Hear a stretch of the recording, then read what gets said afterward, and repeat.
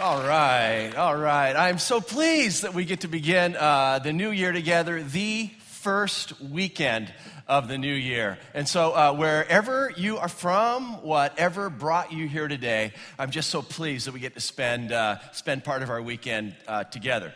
So a question for you. Do you remember the last time that you moved? I mean, everything in boxes, all the boxes out to a moving truck or a moving van, and you unpacked all of the boxes. Do you remember the last time that you moved? Right, when was the last time that you helped somebody move? Now, that's love. That's love, particularly if it involved hefting boxes in an endless parade out to a moving truck. The last time I helped someone move was less than 2 months ago. I think it was like 6 weeks ago, and it was my son. My son and daughter-in-law, their 2 kids, they were moving just a couple miles from where they lived to a house they had purchased, and so I gave him a call, and I said, hey, I'd love to help out. Can I come help you with your move? And he goes, Dad, I think we got it covered. And he did. But he said that I could bring lunch. It was nice to know that my ATM card was still good for the experience. So I ran to Jimmy John's, I picked up sandwiches, and I turned into the sandwich delivery boy that day, delivering the sandwiches freaky fast to the moving crew. And this is a picture of the group. So I was a sandwich delivery boy and also staff photographer. In this picture, my son and daughter-in-law. There's my other son that's there and my son-in-law, so his brother and brother-in-law. A couple friends from church and also a couple friends that they used to work with. No longer have the same employer, but they kept their relationship going over time. Now, I don't know what comes to your mind or what you see when you look at that picture, but as I look at that picture, I say, my kids are wealthy. They're rich. And not because of all the stuff that came out of the moving truck, and not that their house that they're moving into was opulent, but because of the people standing in front of the moving truck. They're rich in friendship. They're rich relationally. See, the people gathered with them there aren't like a loose acquaintances that they somehow roped into coming and helping them with a move. They're long-term friendships. They are deepening friendships. My kids are living life together. They're not living life alone. And I just look at that picture and love that picture because it is a picture of relational wealth. Now, I want to show you some words written about 3,000 years ago. Some people believe that these words were penned by King Solomon of Israel. But you would find this brief statement in a Bible in the book of Ecclesiastes, chapter 4.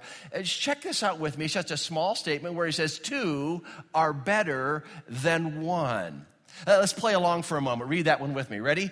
2 are better than 1. Now, in Ecclesiastes chapter 4, what the author is about to do, this 2 are better than 1 thing is a hinge. And on one side, he paints a portrait of life alone, relational poverty. And on the other side of that 2 are better than 1 thing, he paints another portrait of life together, relational wealth. And this 2 are better than 1 forms kind of a pivot point between these 2 stories, these 2 pictures, and these 2 portraits. And we get to explore this section of Scripture together today. But before we jump into the verses, I just want to impress upon you that I think this conversation today is perhaps more critical than it has ever been before. It was a conversation that was needed 3,000 years ago, 1,000 years before the time of Jesus. But there are certain characteristics of our culture that make this conversation about going deep with a few other people even more important. So can we talk for a second? This is a phone. And this phone allows me to be loosely connected to everybody while being deeply connected to nobody. Are you with me on this? With this phone, I have the ability to follow the activities of hundreds and hundreds of people, to be superficially connected to hundreds, but at the same time being deeply connected to no one. Now listen, this is the first weekend of 2019. What if at the very beginning of the year, you said to yourself, this is the year when I renew my resolve to invest more deeply in a handful of other people. This is the year that I renew my resolve to love and serve and comfort and grow more deeply with a handful of other people. As we absorb these words together from Ecclesiastes chapter 4, I believe that they have the power to leave a lasting and transformational impact in our lives. And so may our gracious God be with us and guide us and mold us and shape us and transform us as we open the scriptures together today. Two portraits, a portrait of life alone, and a second portrait of life together. We begin with this portrait of life alone. Ecclesiastes chapter 4, verse 8, the first half of the verse we have this. There was a man all alone. He had neither son or brother. There was no end to his toil, yet his eyes were not content with his wealth. Just kind of checking this out kind of a line at a time. Right at the top, there was a man all alone. The writer wants us to know that this guy has really no significant relationships in his life, no deepening relationships. And then we get to family. It says he had neither son or brother. Now, your son or your brother would be the two most logical places for your estate to go if you died. And so this guy is amassing wealth, and really, who knows where this money is going to go when the day comes for this guy to breathe his last breath. He has no son, he has no brother. But then it says here, there was no end to his toil. This guy is working his tail off. He's the first one in the office in the morning. He's the last one to leave. And yet it says, yet his eyes were not content with his wealth. The reason there was no end to his toil is because this dude is chasing something that he will never catch. It's one of the problems if our goal is more.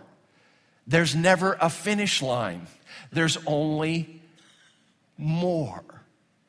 So we have a picture here, we have a portrait here of a person that is wildly successful and deeply lonely, financially set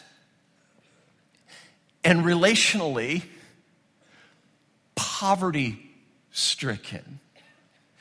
Well, this guy may have been able to amass wealth and business success and financial stability. What he doesn't have is that. I mean, he has a table, but he doesn't have this. People around the table. And we read about this guy, and it's like something in us should go, dude, like, why?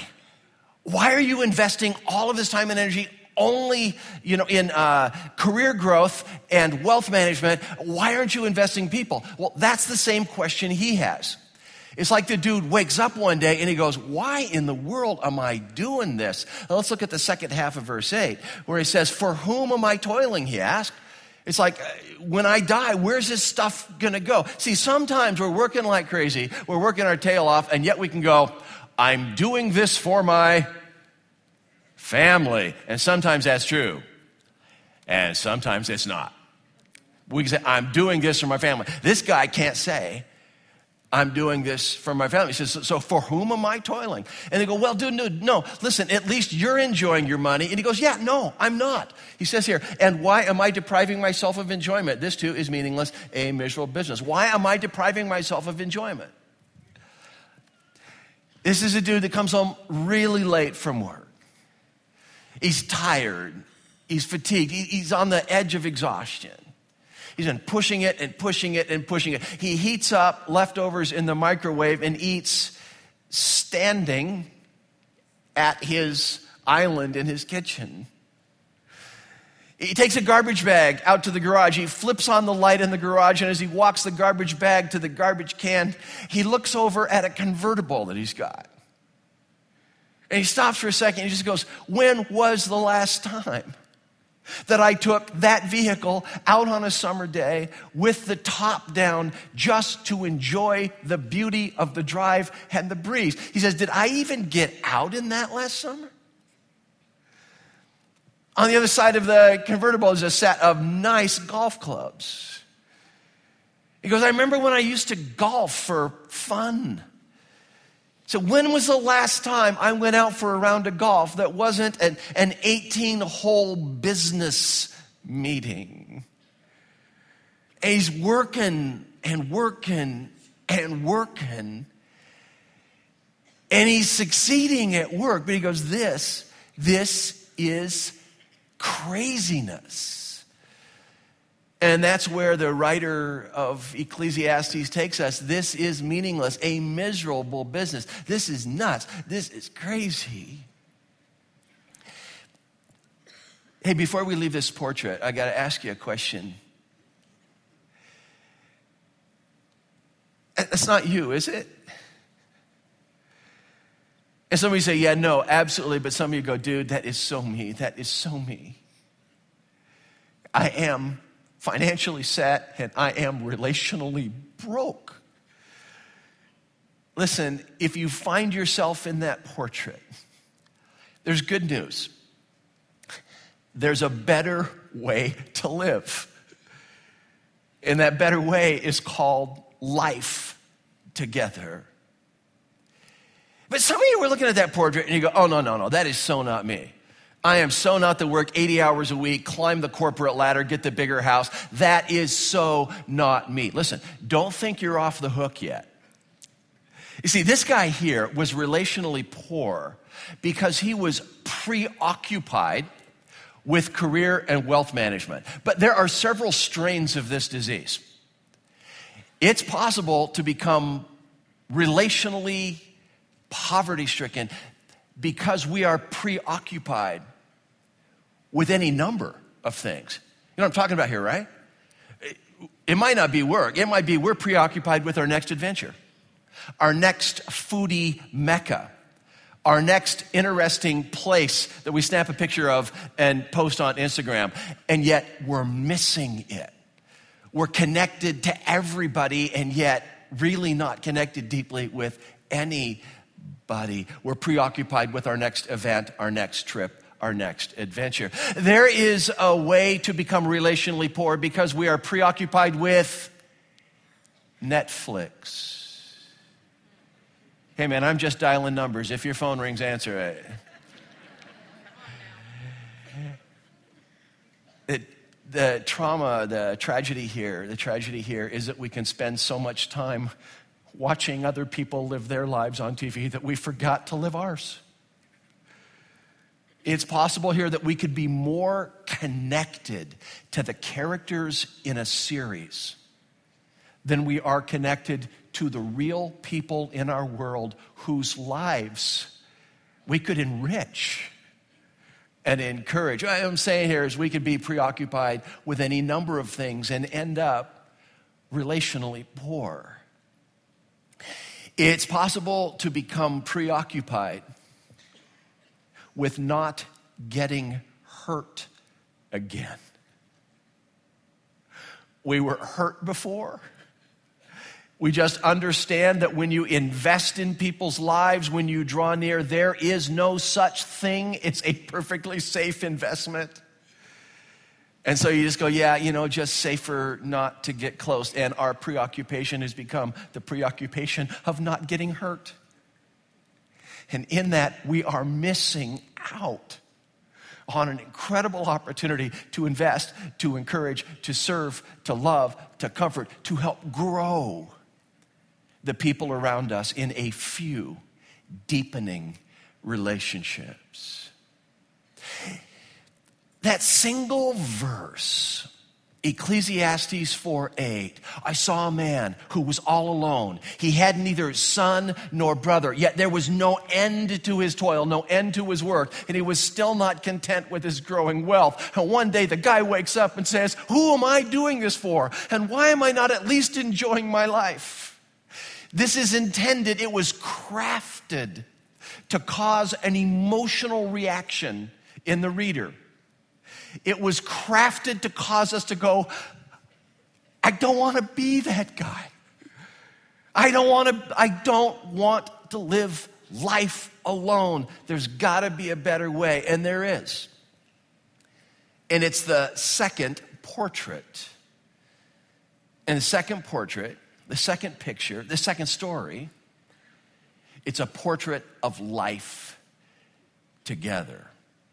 So we just looked at verse 8. Verse 9 is the two are better than one verse. Two are better than one because they have a good return for their labor. Just as 5 words. Two are better than one. Don't travel alone. And you go, well, okay, dude, convince me. What the writer of Ecclesiastes does next is he exposes us to 3 different travel hazards. Now, travel is different today because we have, automobiles, right?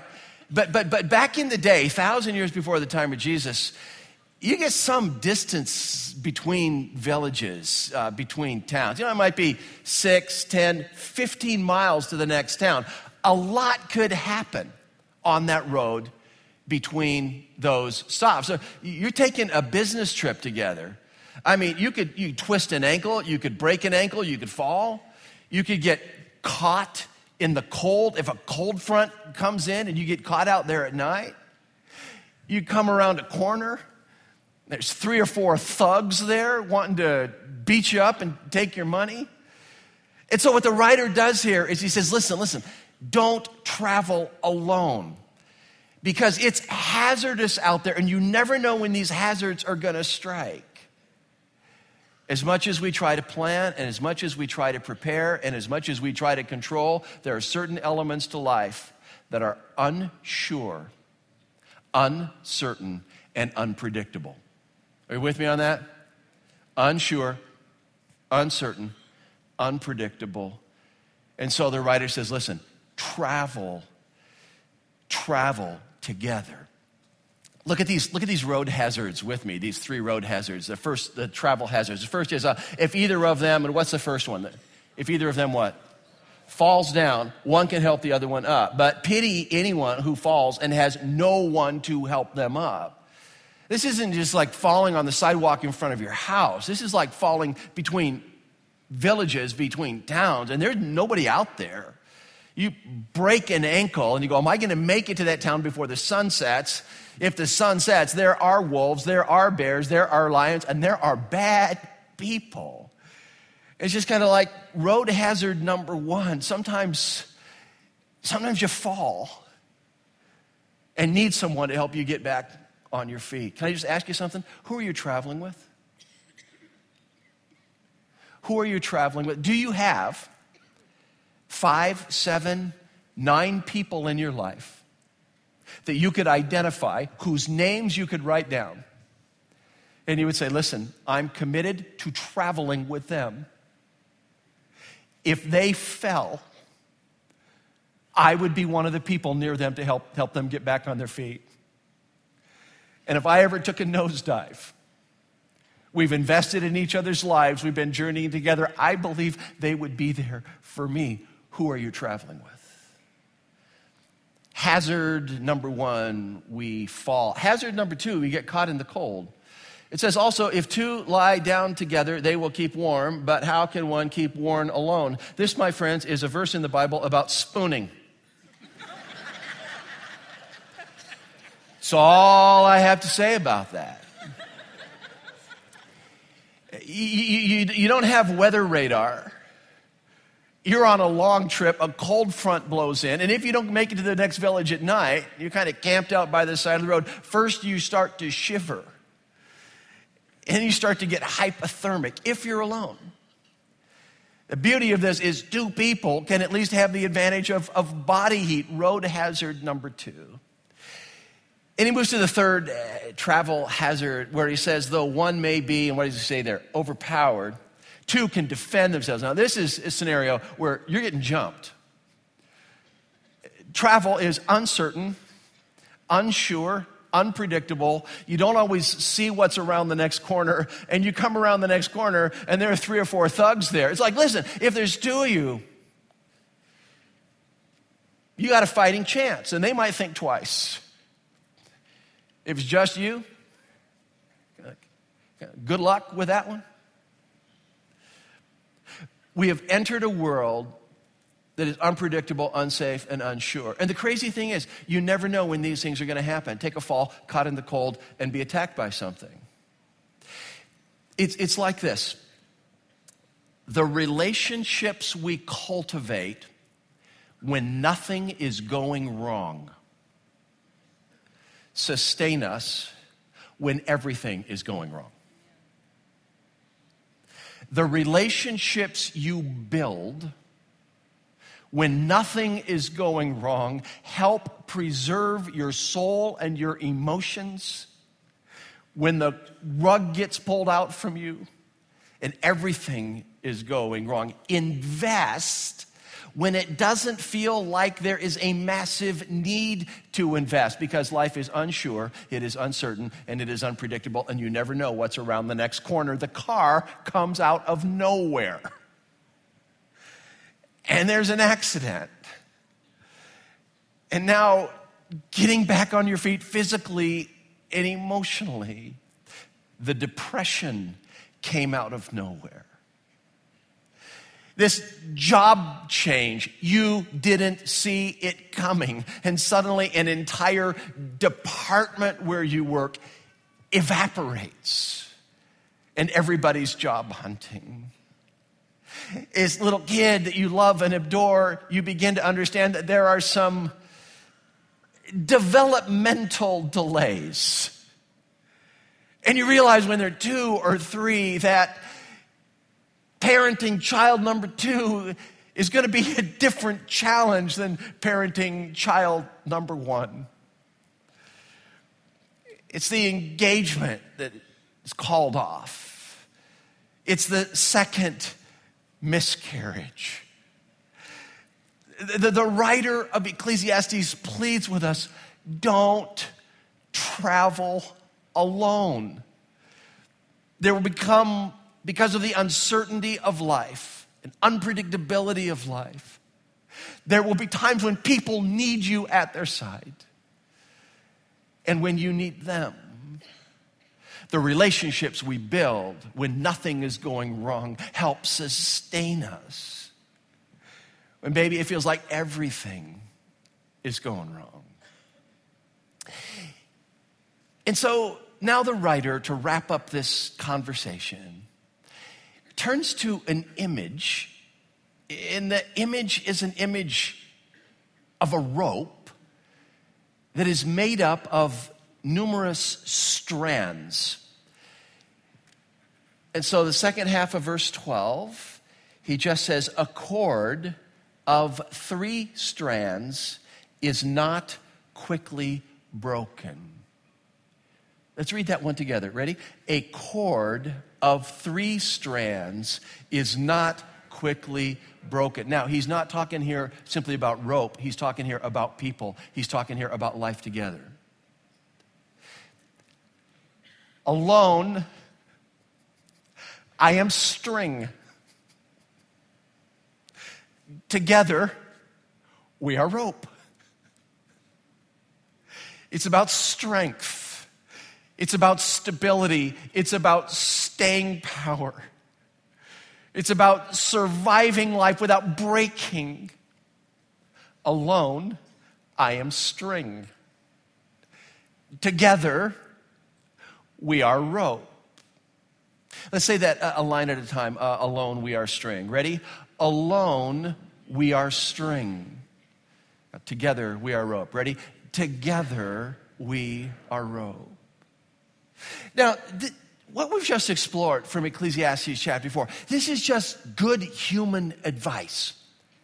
I think this is solid advice for any people living anywhere at any time. This is just good life counsel.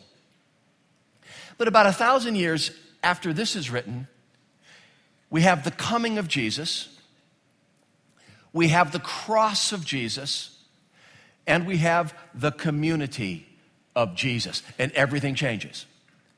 It's like this whole thing accelerates, takes on brand new significance. It's like, dude, if this thing about living life together was important before, you can't believe how important this is now with the coming, the cross, and the community of Jesus. And so you may be familiar with these words from John chapter 13. Jesus says, this is Jesus speaking, he says, love one another. As I have loved you, so you must love one another.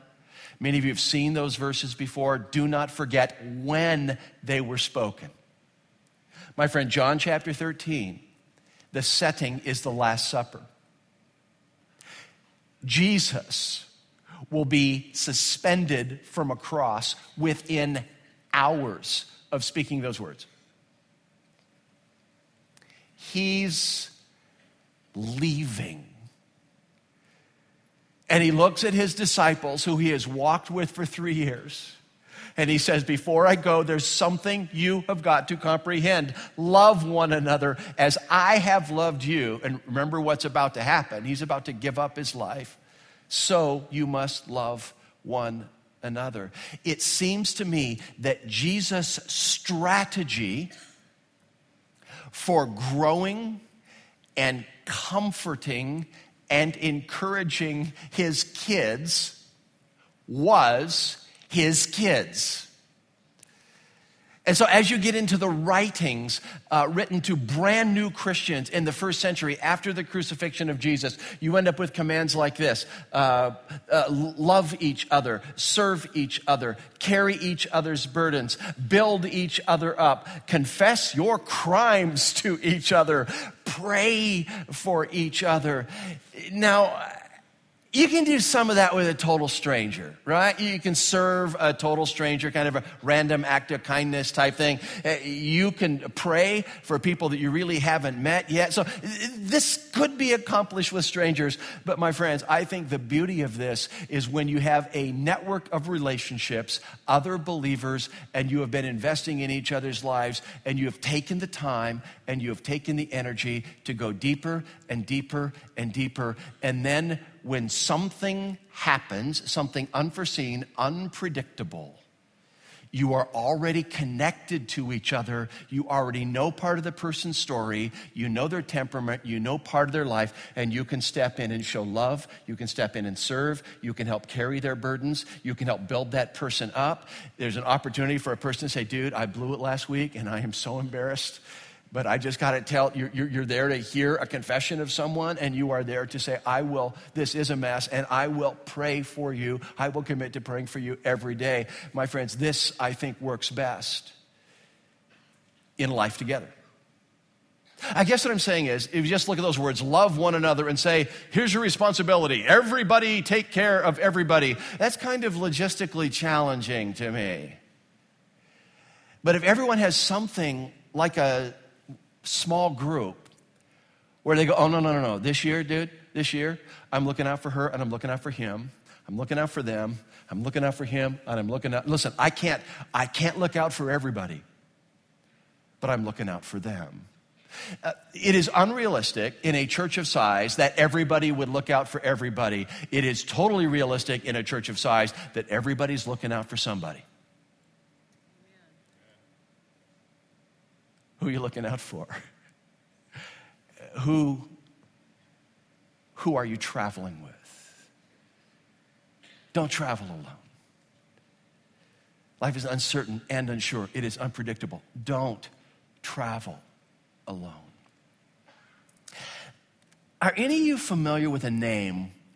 The guy's name is Aron Ralston. Any of you remember the name?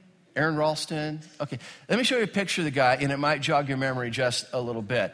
This is Aaron Ralston, and you can see his right hand has a prosthetic forearm and hand. Any of you recognize the name Aaron Ralston now? All right, some years back he wrote this book. It was called Between a Rock and a Hard Place, about a climbing incident that he experienced, and later it became a movie, 127 Hours, based on that book. See, Aaron Ralston was hiking alone in Canyonlands National Park in Utah. He's in this narrow canyon, and an 800-pound rock dislodged and pinned his right arm to the canyon wall. And there he stood for 5 days, slowly dying of dehydration. And finally, in an act of absolute desperation, he used the dull pocket knife on his multi-tool to amputate his own arm. By the way, as far as macho stories go, that's about as macho as it gets. Any story that ends, and then I amputated my own arm, is probably a story worth hearing. But do understand something, as macho as it gets, he did walk out of Canyonlands without a limb. I first became acquainted with Aaron's story when I was reading National Geographic Adventurer and saw this story on him, and I saw this line that just absolutely stopped me. It said no one was looking for him because nobody knew where he was. I just went, the dude was hiking alone and nobody knew where he was. He was hiking alone, and nobody knew where he was. I just wonder how many of us, looking back on our own individual stories, will just be able to say, Jeff, that was me, man. I ended up in a real mess. I ended up in a real mess because I was hiking alone. And nobody actually knew the condition of my heart. Nobody knew where I was. I was hiking alone, and nobody knew where I was. Sometimes we are so afraid of exposure that we simply refuse to tell anybody else where we're trapped, where we're stuck. There's a sense inside where we go, listen, man, if you knew me, if you really knew me, you wouldn't want me. And Christian community, as its best, says, I know you, and I still want you. And it is confused, and it is messed up, and you are stuck, but I see you, I know you, and I still want you. It's the power of life together. This will come at some costs. It might require that I set my phone down a little more often. It'll mean that I turn off the TV and start living my life rather than simply watching everybody else live theirs. Being as concerned for the characters in my world whose lives I could enrich, and not just the characters playing out a drama on the screen. It could mean that we reevaluate this, how much time and consuming energy is going to building a career. And man, if you got nobody significant that you're going deep with, I just plead with you to rethink that. What this definitely means is that we remember, that we recall that we are Jesus' strategy for growing and serving and comforting and encouraging each other. That when he said, love one another as I have loved you, just wasn't for the first disciples listening to him. But that's a message that cascades through the years into this room today. Live life together. I want you to say something with me one more time. Together we are rope. Ready? Together we are rope. We really are. We really are. I challenge you to make this year, this new year, the year that you resolve anew to build deeply and to grow deeply with a handful of other people that you are traveling with.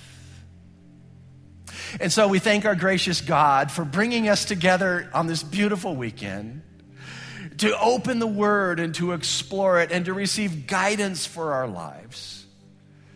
We give thanks that we were here in each other's company, in God's presence, to learn and grow and move. We give thanks in Jesus' name.